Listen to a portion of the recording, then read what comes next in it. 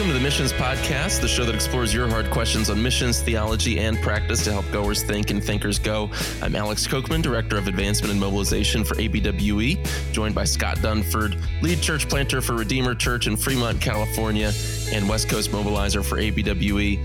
Scott, I'm a little bit out of sorts today, I'm not going to lie. Been home, moving in, getting settled in, packed in a little bit, and so I'm technically off today, but it doesn't feel like a day off. How are things out on the West Coast? Man, it is my day off and it's been going great. And you know, the truth is when you're stumbling over your words, I'm actually kind of excited about this episode because, you know, usually when we make mistakes, that's prime listening. Oh yes. That's what everyone wants to hear is us stammering over our own words.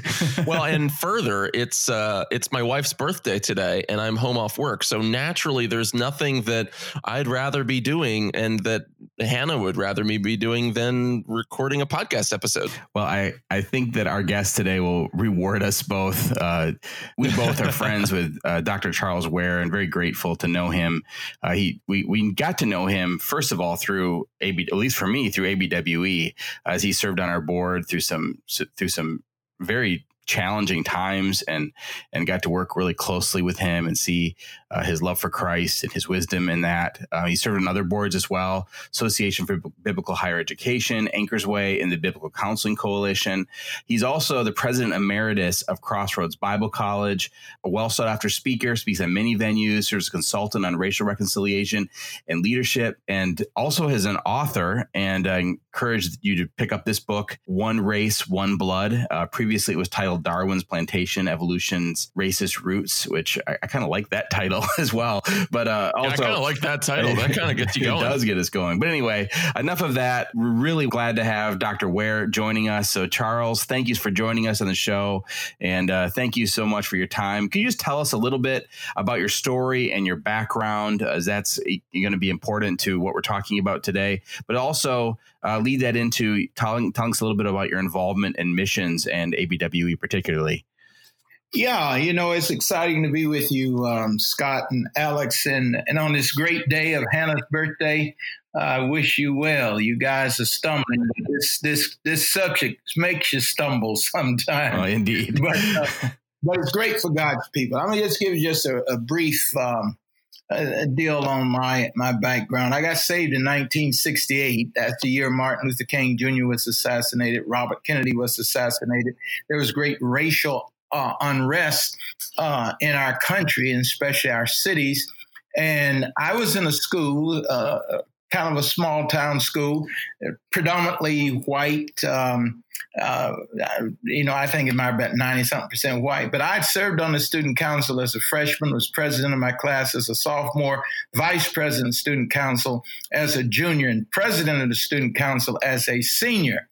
And two white men came to my house on a Monday night and led me to saving faith in Jesus Christ.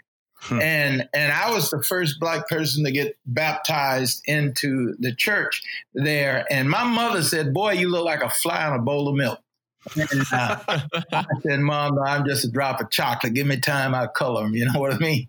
But that was great. I mean, Christ really transformed my life. So much so that in August of 1968, I was headed to Bible College, Baptist Bible College in Clark Summit, Pennsylvania. And I actually remember praying as God worked on my heart to go to Bible college, because I applied to 3 secular universities, accepted at 3 secular universities, had scholarships and grants at 3 secular universities, and was the first one in my family to go to college. And when God dealt with my heart, I remember getting on my knees and praying and said, "God, you want me to go to college in those hills?" The college just moved down in Pennsylvania. And I said, "The Ku Klux Klan may be down in those hills, you know. But if you want me to go, I'll go." And so I did. And God was gracious. I met some great people there, including my wife.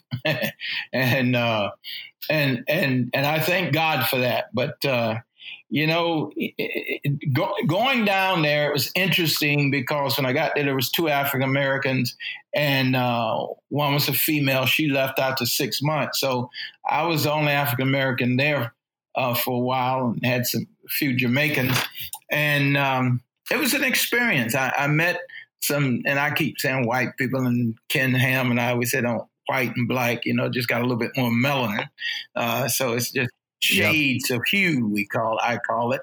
And so of the lighter hue, you might say, there were kids there who never actually met and up close with a person of the darker hue. And I had one student there. I was coming in from a soccer practice and going to my dorm, and he stopped me and he said, "Is that the way a nigger sweat?"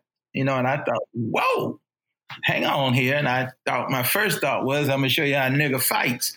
And the Holy Spirit got a hold of me and just say, settle down, and which I did. I settled down, and God took me through that education. But one thing that really touched my heart, a gentleman who was, I think, 2 grades behind me in high school, extremely gifted athlete. I think he probably could have made it in the pros in basketball, but we played ball together, and he was of the darker hue, and I took him to a youth meeting. He made a profession of faith in Christ. And then he told me later that he felt that God wanted him to come to Baptist Bible College, now Summit University, and play ball with me. And I thought, well, that's great. That's what the Lord wants.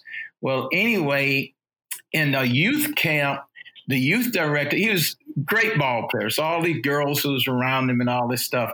And youth director pulled him aside and said, you shouldn't be sitting next to the girls of the lighter hue.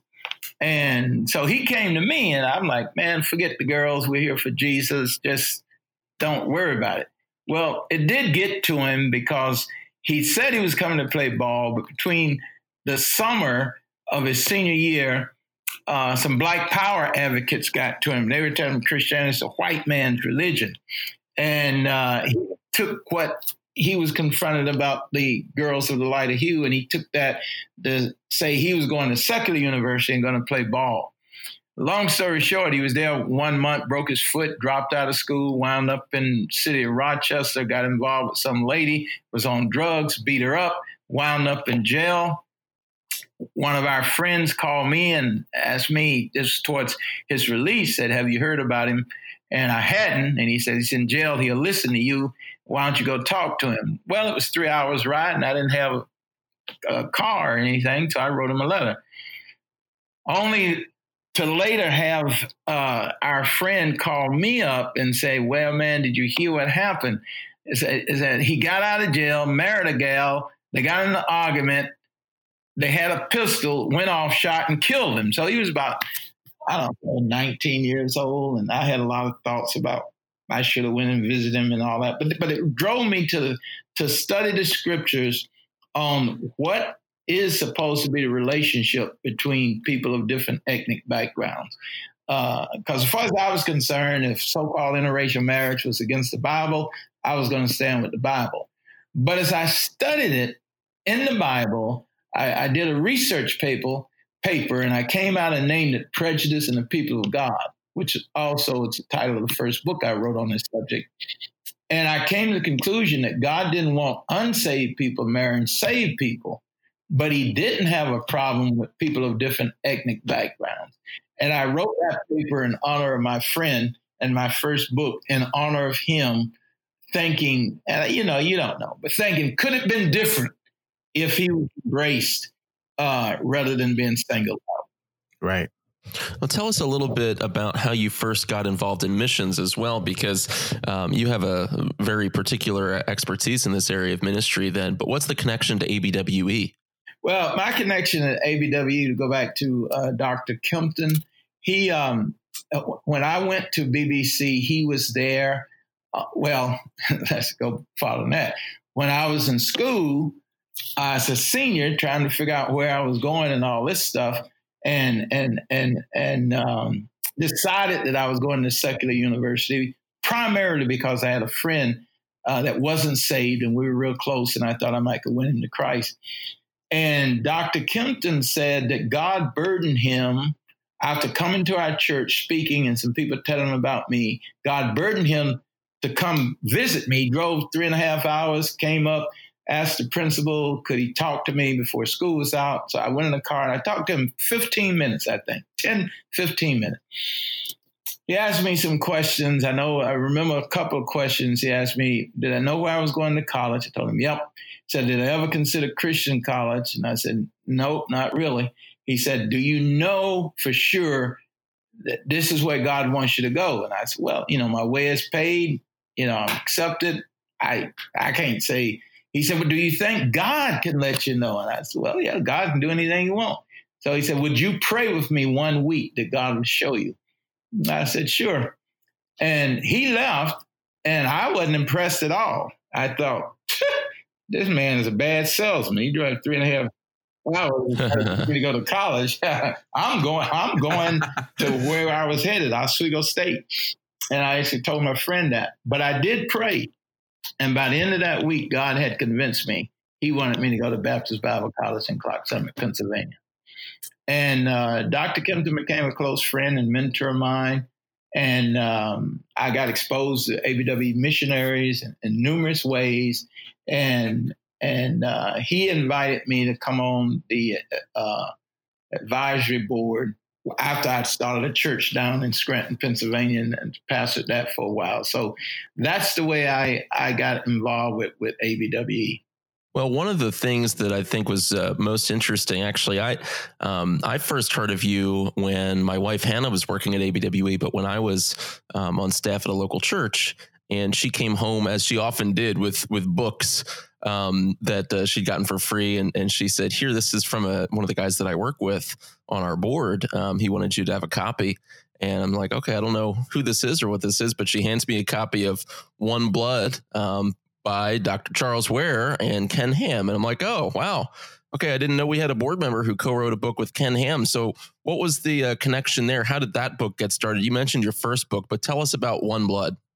Yeah, it's One Race, One Blood. And I've been speaking on this issue because there's a lot of things I experienced as a Christian of the darker hue. And I was just thinking, wow, whoa, wait a minute. We're supposed to be Christians working together here. And this isn't coming down right. So I would speak to the issue at different times. And I was at a conference, homeschoolers conference, and maybe it was Christian school conference. And there was this workshop going on, and all these people were going in it. And I was a keynote speaker, and I thought, who is this? And the guy was preaching on One Blood, and I stuck my head in the door, and it was Ken Ham, but he was sticking with the Bible. I thought, oh, this guy seems to be sticking with the Bible. I think I'll sit in here and see what he got to say. And then he got down to interracial marriage, and I said, oh, yeah, now I really see how I want to stick with the Bible. And he stuck with the Bible, and I was impressed with that. And I was out here at, then Crossroads Bible College, now since we merged, the College of Biblical Studies, and we were doing some what we call multiracial ministry conferences, national conferences. So I invited Ken to speak. He accepted that, and then he invited me to speak at his Answers in Genesis situations, and then I was speaking at one of his events, and somebody from New Leaf Publishers came up to me and said, hey, we want to make a book proposal to you. You could write a book or you could write one with Ken Ham. I said, that's a no-brainer. I'll write one with Ken Ham. So we did. So we did it. It was Darwin's Plantation. You were talking about the name, why, you like the other one, Darwin's Plantation, their evolution, racist roots. And what happened there was they were getting so much reaction from the title that people wouldn't read it. So they decided we'll change the title. So it was One Race, One Blood, but it's the same book. So, but God has used that. Well, I've never been the guy they're marketing towards, so If anything, I would pick it up for that. So can you talk a little bit about that? I'd love to hear, what is the connection between Darwinism and racism that you kind of explore there? Yeah, in the book, we make it clear that racism did not originate with Darwin. But what Darwin did was give a scientific, philosophical rationale for racist thinking and beliefs. And so it really propelled that thinking. So you get the whole idea that through natural selection, life began and evolved. And I can remember when I was in high school, you had these gradations of coming from apes to humans and different color of humans. And when you got to the real top, there was a Caucasoid or the white race or those of the lighter hue. So everybody under them were lesser. And so that thinking spurred individuals to say, oh, yes, this is right. People of darker skin, they are dumber. They're closer to animals. They don't have the rights of human beings. And even as Ken puts in the book, some people actually went to Australia and hunted the Australian Aborigines as missing links. And they wanted to study their brain, actually killed some of them so that they could study their brains. So that it really created an image of fellow human beings, created an image of God. It distorted that image so that people saw them as animals and less than humans. And that also fueled, I guess, deadened consciences to slavery and other things that was used to dehumanize individuals. What's heartbreaking about that, is certainly racism has been around much longer than Darwin. But how much of that language of Darwin is picked up in the church and was picked up even if you look through church history in the 1800s and 1900s, how much of it was seeped into Christian theology and just explained as very normal and consistent with Christianity, which in fact it's not, right? Yeah, and that was really one of my passions that got me so deeply involved as I began to try to figure out, well, why are our churches so segregated? If we're preaching Christ and those who come to Christ, we're one in Christ. Well, how come our church is so segregated? And as I went back into history, I was really disturbed because as I looked at battles over slavery, battles over segregation, battles over civil rights, it seemed to me that the more fundamental and evangelical the church was, the more apt it was to find biblical support for slavery, for segregation, and for discrimination. And I was thinking, whoa, am I missing something here? And so that's what kind of drove me because of you're right. The language of the evolutionists was sanctified, so to speak, by what I call a misinterpretation of the text, such as the curse of Ham, misinterpretation of the text that led to a misapplication of the text that led to a misdirection of the church. And my passion is to say, because some attack that by saying the Bible isn't completely inerrant. The Bible has errors in it, so we just need to get those verses out so that we can understand the Bible is a book, and it's a human book, so on and so forth. But I say, no. What you need is a proper interpretation of the text with a proper application of the text and a proper redirection of the church. And so I don't give up, the Bible and its authority and its inerrancy to address this issue. That's really good. I'd love you to talk more about that because racial reconciliation has been a really controversial issue over the last few years. It's been a point of division between a number of evangelicals, and a lot of it has to do with something that you said earlier, which I really enjoyed when you first heard Ken Ham. You're saying, hey, here's a guy who's just using the Bible. Yeah. And I love that, actually trusting scripture to be sufficient to address the issue of race and ethnicity. So how would you speak to that issue, this method of just relying on the text of scripture, not having to go beyond that or to compromise on inerrancy? Yes, and the controversy comes up in a number of areas. The big area right now is politics. To some people, you cannot be saved and be a Republican. To other people, you cannot be saved and be a Democrat. And the lines are drawn, and it's a them and us lines. Another area of disagreement that spreads us out. Some people say, well, you're talking about the race issue and social justice and all of that stuff. That's just worldly social talk, and it's a social gospel, or it's distracting. The church shouldn't be in that discussion at all. And so you got to have those type of battles, and you just get this them and us, and one thing that really hurts and is difficult to deal with is what I said earlier, and that's history. So much of what's been said today by people who are pushing for justice and reparations and all that, they are in one sense sort of bound by past history or blinded by past history. They will acknowledge some progress. Well, some don't acknowledge any progress has been made. They say we have made no progress. Some would say, well, we are still suffering with the same inequities, so on and so forth. So what I'm trying to say to believers is simply this. Some people have told me, Brother Ware, we just need to forget history. Forget history and let's move forward. If you forget history, you throw your Bible away. The Bible is primarily a historical book.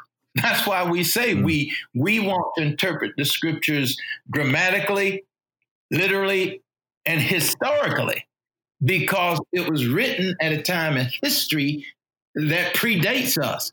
And so that everything that you and I are basically applying and teaching, we have to go back in history, extract it, and then figure out how it applies to today. Figure out what it meant when it was written, and then how does it apply and relevant today. And if you read that book and knowing it's a historical book, God does not forget history, good or bad. The thing that hits me about the Bible, that's why people say, well, a human being didn't write this book, because it doesn't give a glowing picture of humanity, not even of Israel, God's chosen people. So God gives us a way of looking at history honestly, knowing that there's fallen humanity. And here's where you get into doctrine. The doctrine number one, I tell people, bibliology.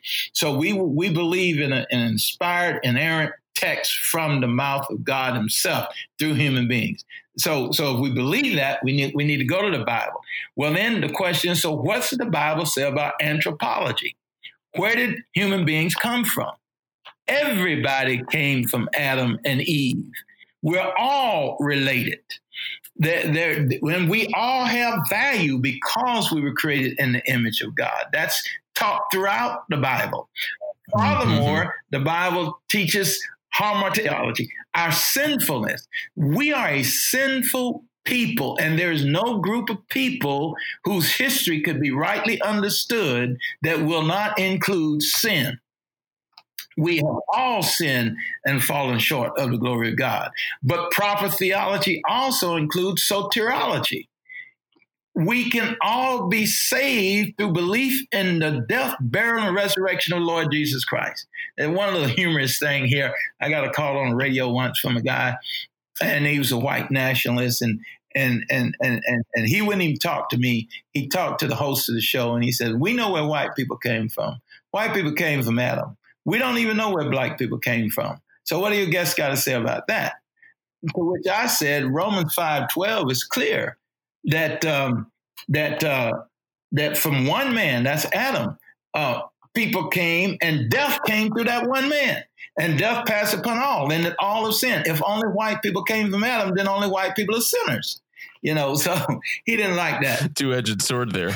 But yeah, it gets kind of ridiculous after a while. But I say, no, we believe that all have sinned, but we also believe that there's one universal solution. His name is Jesus Christ. And everybody needs Jesus Christ. And we proclaim that gospel. And when people get saved, it brings us into ecclesiology. Jew and Gentile have been made one. Every believer is part of the body of Christ. Now, we can sort out doctrine and morality and all of that, but the church is not made up of any one ethnic group. The church is made up of people who've been redeemed by the blood of Christ. We are brothers. We're sisters. We're in one family. We're headed to one heaven. Heaven will not be segregated, nor will hell. I tell people, you're all going to get together somewhere. So We need to prepare for that. I mean, this is all biblical doctrine. So people say, well, we don't want justice. People crying for social justice. We don't want justice. No, God ordained government to restrain sin. His desire biblically is that we do the right thing because we got right doctrine that transforms us to do right living. But if that doesn't work, he's got the family to try to restrain us. If that doesn't work, he's got the government. It is to be a terror to evildoers and a praise to those who do good. Sometimes I hear us make these statements so glibly, like, we don't need no laws. We just need the gospel. Well, the fact of the matter is, Jesus said most people won't get saved. He said, broad is the way that leads us to destruction, and many will you find there. So most people will not be restrained by the gospel. So we need the law. That's what Paul argues in 1 Timothy 1, that the law isn't made for people who are living by sound doctrine. But it is a restrainer. I mean, what would it sound like if we said, people are raping women on our street every day? I mean, 9 out of 10 women are being raped. And we say, well, ain't nothing we can do. We just preach the gospel. They don't get saved. They just have to leave them out to rape. No, the law can restrain that. Martin Luther King Jr. said, the law can't make you love me, but it can stop you from hanging me. And God wants righteousness. God doesn't want partial. I mean, the Bible from the Old Testament, New Testament, partiality and judgment is sin. If anybody holds the faith of our Lord Jesus Christ with respect to person, it is sin. And as Christians, we can vote and we can speak to the law, but once it's there, it's there. We got to live with what we got. But to say that we are just, we ain't worried about that. And then how do we respond when we've got child abuse in our churches that's been hidden? How do we respond when the church is guilty of racism and treating people inhumanely? I mean, these things, sad to say, many of them, it took the law to bring us to our senses. The gospel didn't seem to do that. It should have, but it didn't. When we don't train our people to see that the gospel isn't just for unbelievers, but for all of life, including the life of the believer, we actually frustrate their ability to share the gospel with unbelievers. If we're not daily applying the gospel to our life, then we only think about the gospel in those moments where we think to evangelize. And it always has this sort of mechanical sales pitch feel to it because we don't think about it every day and we don't see how it applies to everyday life. That was the voice of Jared C. Wilson of For the Church and Midwestern Baptist Theological Seminary. If you're hungry for more, why not join us at the For the Church Conference September 23rd through 24th in Kansas City. We're giving away 2 free tickets to loyal listeners. Enter now at missionspodcast.com/giveaway, and we'll see you there.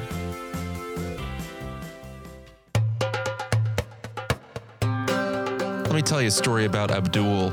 As a teenager in a refugee camp, Abdul lived in a world of uncertainty. After a successful operation on his colon, he should have recovered, but he lost the will to live. And morning after morning, as he lay dying, he heard the voices of nurses beside his bed singing during their morning Bible study.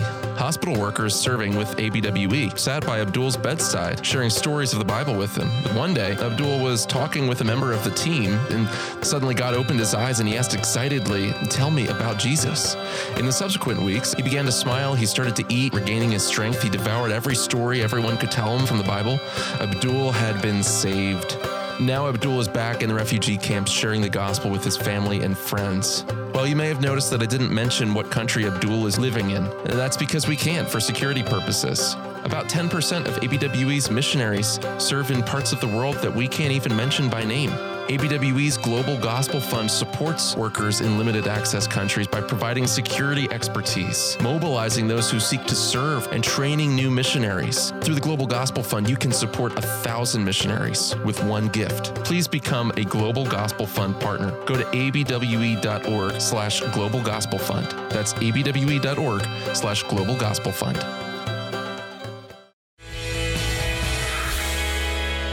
You've seen in your life, obviously, a lot of changes. I mean, you've lived, you were born into the Jim Crow era. You were alive during the Civil Rights Movement. You talked about coming to Christ in 1968. Those are pivotal years. in the civil rights movement. You even shared a lot of your own experiences. You've seen a lot of things happen over the course of your life in regard to this issue of race and racism and racial reconciliation. What are you seeing happening in the churches and in society at large? And what do you see as a solution to seeing racial reconciliation being something that's really happening? And obviously, let's just say even in the church, obviously society is going in one direction, but for Christians, what are you seeing there? And what do you see as the solution to the lack of reconciliation that might exist? Well, first of all, let me say that I've seen progress. And, some people say there's no progress. So back when I began to speak on this subject, you couldn't speak. I mean, it's almost like it was a four-letter word. People don't want to hear it. They get it out of here. Now, groups are discussing. Groups are saying, like Southern Baptist, books out, removing the stain of racism. So these discussions are going on. They're heated. They're sometimes divisive, but there are people acknowledging at least, no, here's what the Bible teaches on this. We're not doing what the Bible teaches. Now, how we get there, we can argue about that, so on and so forth. But there are changes. People are speaking. More people are speaking to it. Majority of people from the majority and people from the minority groups are speaking. Here's a couple of things that I seek to do through grace relations. I tell people I'd rather talk about grace, God's reconciliation at Christ's expense, grace relations rather than race relations. Number one, I keep in my mind that this is a global problem and it's a heart problem. With the Hutus and Tutsis, to most people, look alike. They're both of the darker hue. Yet 900,000 people were killed, in ethnic war. We got stuff going on. You got Germany, you got Cambodia, you got all of these places where massacre was done. So it's a heart problem and not just an American problem. I keep that in my mind. Another thing that helps me is I go back when I look at history. I do look for abolitionists. I look for people who fought against segregation. I look for people who fought in the civil rights, who were of the lighter hue. I remind those of us of the darker hue, you never would have got where you are unless there were some people of the lighter hue who sided with the truth. Now, there may not have been a majority, and you can argue about that, but we fought a civil war. We've gone through a lot of changes. So I remind myself that God has a remnant in every generation. Third thing for me now, this, and a lot of people don't agree with this one, but to me, it's part of what I just said there a moment ago. I do not believe that all people of the lighter hue are racist. That's a very charged word. Some people are, but I don't believe they all are. And I separate people out as I meet them and talk to them, because I do find a lot of people of lighter hue are ashamed of the past, want to make a change today, want to be involved. Many times, the only way we can have that discussion from a minority's point of view is you need to admit you were racist. And when you admit you're racist, then we can talk. And so the argument, I'm a racist, no, I'm not a racist, so on and so forth, and many times it doesn't get anywhere. So my thing is, people who want to obey God, how can we find us and us solutions? Because those discussions are them and us. And I remind myself that those of the darker hue have not only been hurt by people of the lighter hue, but they've been hurt by people of the darker hue. You even go back to slavery in Africa, there were African tribes captured other African tribes and sold them into slavery. And even in this country, some of the stuff's going on in urban neighborhoods is black on black crime. And so I say, sin gets us all. So let's find that group of people who want to do right, and let's talk us and us, so that, as the Bible says, we will honor one another, prefer one another before ourselves. Let's find out what it means to forgive one another and to unite together to bring the gospel and a holistic message to people in need. I think that is so desperately needed. Us and us, grace-filled conversations that brings united groups together to advance the cause of Christ. I love the way that you articulated all of that. And I love that you distinguished the roles of the different spheres that God's created, the family, the church, and the government, because I think oftentimes in some of these conversations, we sort of conflate them all together.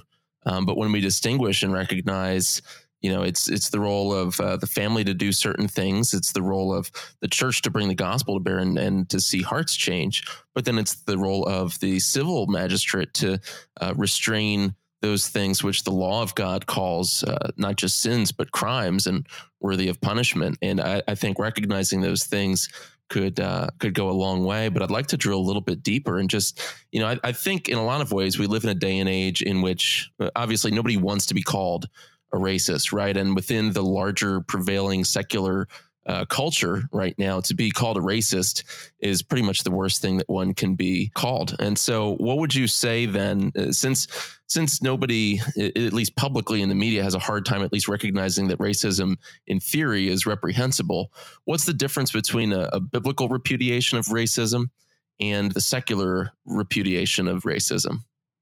Well, one of the differences is what you just said, is definition. What are you talking about? You looked at me funny. You're a racist. You accidentally said a word wrong, so you're a racist. Or I saw you sitting with somebody, so you're a racist. You believe in this policy, so you're a racist. I think that the problem with all of that is the definition is hard to nail, because basically there's one book that argues everybody with a lighter hue is a racist. It's because you're privileged. So racism is that you're privileged. You're gaining as a white person in this country. So what I look biblically when I'm talking about racism, I'm talking about a person like Peter who had a respect of persons. And he says that God has shown me not to call any human being common or unclean. God has shown me that he is no respecter of persons. And that's a hard issue and sometimes hard to get to, but sometimes you can see a person think they're superior, other people are inferior. They try to make laws to that effect. They speak to that effect, so on and so forth. That's your racist. To me, there are people who are prejudiced. They have prejudged what they've seen on media, what they've had in their experience. And by the way, a hardcore racist does not change because you give them information. That doesn't mean anything. They don't change. A prejudiced person who's prejudged, if you gave them information, they go, "Oh wow, I was wrong. I was wrong." So yeah, let me adjust to the facts here, and that's where relationships will help them. Correct view of history will help them. Good biblical teaching. See, just teaching the Bible doesn't necessarily change a person. Jonah had good theology, but he had a bad heart. He told God to begin with, that's why I didn't want to go to Nineveh, because I thought you'd pull a stunt like this. And so there are people, they got good theology, but their hearts are not there. And you got to deal with that. And that's be more racist. So you prejudice people. I got people perplexed. They just don't know what to do. They don't know what to call you. They don't know what to say. They don't want to offend. They're nervous around you in a different group. And then there are people I call protective. They're just trying to protect their kids. They know in this society, if their kids get in an interracial relationship, whether it's marriage or deeply friendships, there are people in their sphere of friends or family who would hurt somebody else. So they're trying to protect their kids. And then I have what I call for Christians, people who are positioned. There are still people who believe that the Bible teaches interracial marriage is sin. And some of them believe that America is a Christian nation and we got to protect America at all costs. It's like you've conflated politics and the rule of Christ. And so these things, I figure you got to sort those out and then ask yourself, where do you have influence? As you said, how do I control my tongue? How do I control my heart? How do I speak to my family?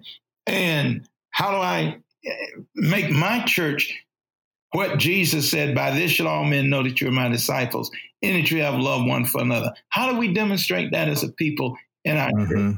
How do we put a voice into our community for good government, for good laws? We need to speak to it, whether we get it or not. Our voices should be heard because we're citizens. So you kind of hinted at, even within the American church, there's this idea of protecting, America and this idea. And it kind of leads into our discussion about missions. How have you seen, I know you've traveled all over the world, you've been involved in missions in a leadership level for many years. What are some ways that you've seen this issue affecting ministry on the mission field overseas even? Well, in the past, and with some now, but I do would say ABWE has made great progress in this. It was almost missionaries needed to be needed. And because of that, some were very slow to empower nationals. Nationals is always looked at as inferior, not able, spiritually not there. Even when some nationals had more education than the missionaries, even have come to America to get that education and return home, they were not deemed mature enough or worthy of leadership. That to me it comes out of a racist philosophy from the past. It sort of floated in. In fact, one missionary told me that we had a Bible college in another country, and he says, I was teaching. So when I taught church history, I taught American church history as though that country had no church history. He said, I didn't even think about it. Just the way I did it. So you've got those type of things going on, the whole empowerment thing. You also have in these countries, some of them have similar battles that we do. I was in South Africa in 2017, participating in a conference called Racism When Color Divides. And in South Africa, some blacks in leadership, government leadership, one was possibly a presidential, the prime minister candidate. But anyway, he was calling for the confiscation of farms from whites and the killing of whites. And there was a lot of unrest. And I was asking myself the question, if I was pastoring in South Africa and I had a multi-ethnic church and there were people of the lighter hue in my church, what would I do to help them feel secure? They're dealing with this. How do you get the Africans and the Zulus and the colors together over there? I was in Thailand in 2004 with the Lausanne's meeting, and they broke us up into groups. And my group had about 48 people in it, and we had to study the question: is the gospel powerful enough to evangelize and reconcile different tribal, racial, caste groups, all the division? Is the gospel powerful enough to redeem and reconcile people from these different groups? We had a saved Palestinian, a saved Israeli, white South African, black South African. I mean, we had all those people there. And I'm telling you, it was an eye-opening week we spent together sharing our stories and asking ourselves, is this? And that's what every missionary has got to believe, that our gospel is powerful enough to save and transform individuals created in the image of God, transformed by the Spirit of God, to create a new humanity called the church, where we love one another. I saw this firsthand when we were serving in Asia, working with two different people groups that really in the culture could not stand each other. They distrusted each other so deeply and fundamentally. And a lot of it was some similar situations of what's happened in America, where majority people group was dominating a minority people group and had exploited them and harmed them very deeply. And so between individuals, there was deep distrust. And I remember, talking at a conference with other missionaries who were discussing this issue, who none of them were a part of either of these races or these ethnicities and cultural backgrounds. And it was, thought and loudly spoken, like, no, this one group can't reach this other group. And yet I saw some of the most profound examples of evangelism in this unreached people group were when the minority or the majority culture people who then ended up humbling themselves, learning the culture, learning the language, and going humbly to this minority people when they weren't immediately well received. In fact, they were abused and treated badly and distrusted. But when they overcame that with love and consistency and time, that some of those missionaries were actually some of the most fruitful ones because they could see the lost, the unreached could see that the gospel must have changed their hearts, because they've never met a person in that situation act like that. And that was just from my own experience. I'm just, as we wrap this up, why would you say that a missionary needs to have a biblically grounded and rooted understanding of the image of God and of race and ethnicity in order to be an effective missionary? Well, let me start off by saying that you gave a beautiful example of what I say we need more PC in the church. That's not political correctness. That's Peter and Cornelius. They both individually had a meeting with God that humbled them. So when they came together, very unlikely in this sociological situation, but God had prepared them both for humility. And then when you speak about a missionary need, my basic belief is that what we're trying to do is get people to love God with their whole heart, soul, and mind, and love their neighbors themselves. You get that down, that's going to take care of a lot of your problems.